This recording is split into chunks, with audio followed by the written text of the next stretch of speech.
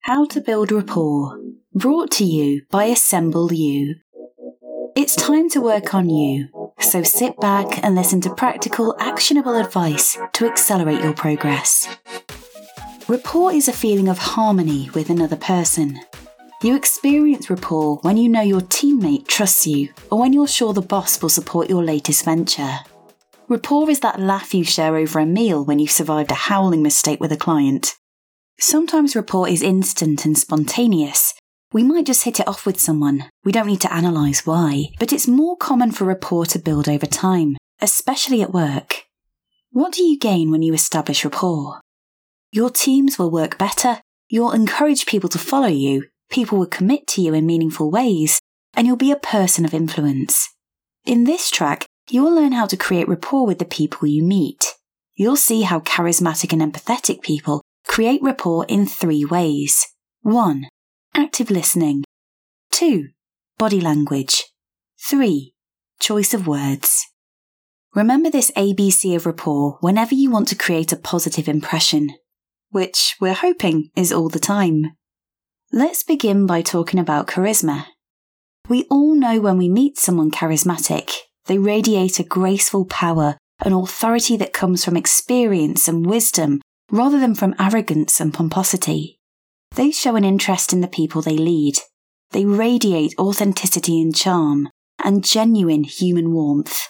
Above all else, they have presence. Wherever they are, in a one-to-one meeting, or at the mic in a 60,000-seater stadium, they are the person others are drawn to. Many people mistakenly believe that charismatic people are born that way. They're not. Charisma comes from what a person does and how they behave rather than being a birth attribute. What do charismatic people do? They build rapport with the people they're with. So, what are the benefits of building rapport? Olivia Fox-Caban, in her book The Charisma Myth, writes that charisma is what enables one successful salesman to sell 5 times more than his colleagues in the same region. It's the difference between entrepreneurs who have investors banging on their doors and those who have to beg the bank for a loan. Building rapport has real benefits and generates tangible results. Let's move on to what else rapport requires. Rapport also needs empathy, an understanding of the feelings of others to flourish. Empathy occurs when we can see the world from the point of view of another person. Empathy is why we cheer for the hero in a movie. Take the viewer's feelings towards Agent Starling in The Silence of the Lambs, one of only 3 films to win 5 Oscars, for example. From the first seconds of the film, while the opening credits are still running and you're settling into your seat, the director creates a bond between the hero of his story and the audience. The intentional directorial decisions encourage us to care for Agent Starling and experience the same highs and terrifying, horrific, heart-pumping lows as she does. We see the world from her point of view and we empathise with her.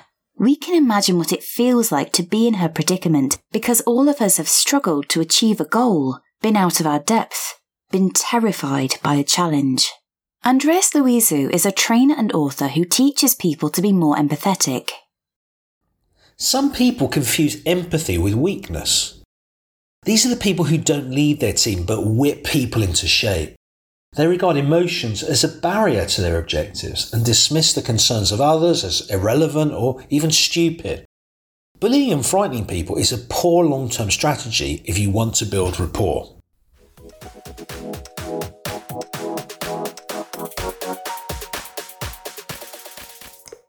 So, how exactly are you going to foster that sense of empathy and build rapport? You're midway through your annual review and your manager checks the weather on their phone. How do you feel? You're talking to your colleague about your plan to take a sabbatical year and he starts scrolling through his emails, his feet tapping with impatience. How do you feel? Being present is vital for building rapport. We're all distracted because so many stimuli are fighting for our attention.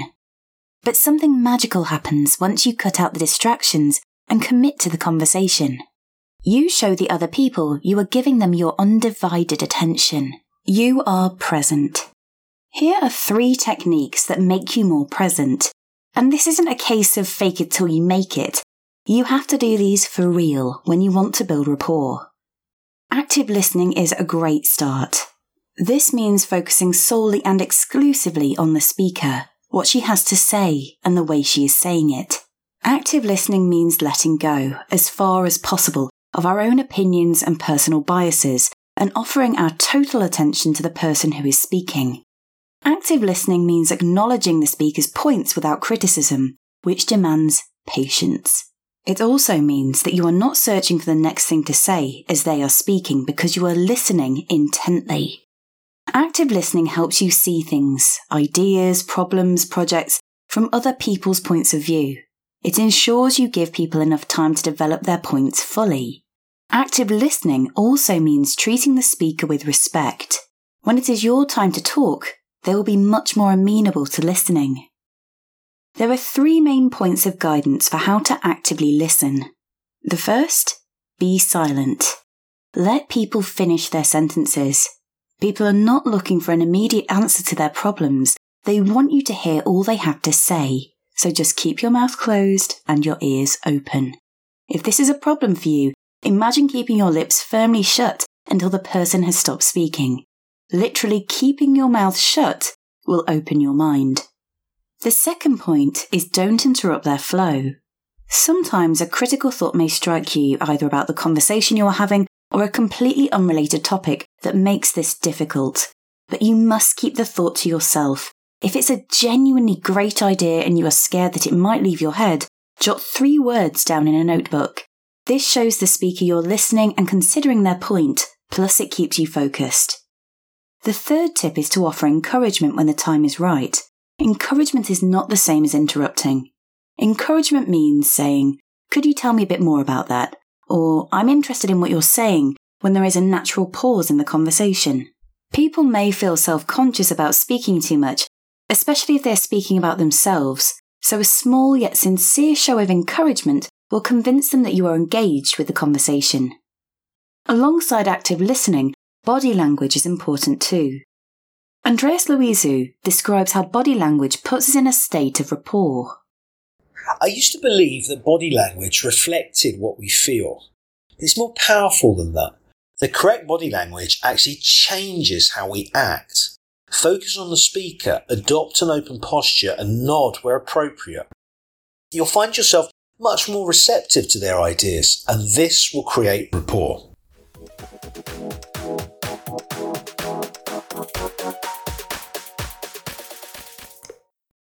What are the important elements to remember? Firstly, show empathy. Display supportive body language. A simple nod, for instance, is enough to show that you are listening and understand what the speaker is saying. Secondly, show commitment. Tell yourself before the conversation begins that you are the listener. From the moment you meet your correspondent, make eye contact. This is a great way to focus your attention on the speaker and show that you are listening, but avoid staring for too long. Thirdly, be aware of your breathing. Making your breathing deeper and slower will make it easier to listen and harder to interrupt. So, we have covered active listening and body language. Additionally, you can create rapport with your verbal language. Link a speaker's last sentence to your next one. You have points you want to make, but while you're establishing rapport, it's better to respond to the last thing the speaker has said. Linking proves that you are listening and fluidly develops the conversation. Be patient and concentrate on building rapport. Your turn to take centre stage will come.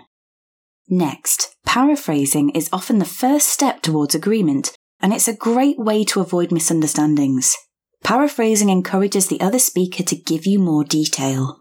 It demonstrates that you are interested in what they are saying and why they are saying it. You need to signpost to the listener that you are paraphrasing. Good phrases to use include, "Is it correct to say that you feel/think/believe X? Or it seems to me that you are happy/angry/concerned about Y." Paraphrasing is a powerful technique, but it has its dangers. If you paraphrase too early in a conversation, you may be seen as interrupting or putting words into someone's mouth.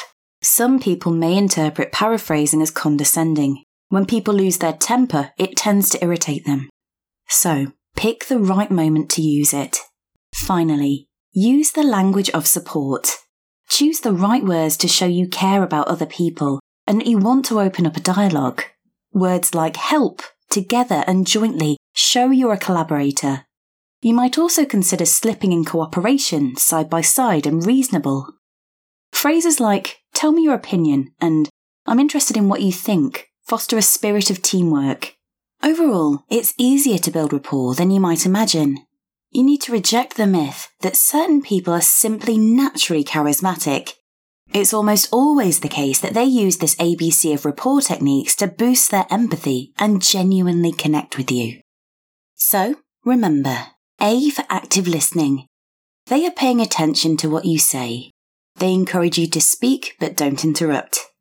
B is for body language. They show they are paying attention to you. They don't get distracted because they are focused on you and you only.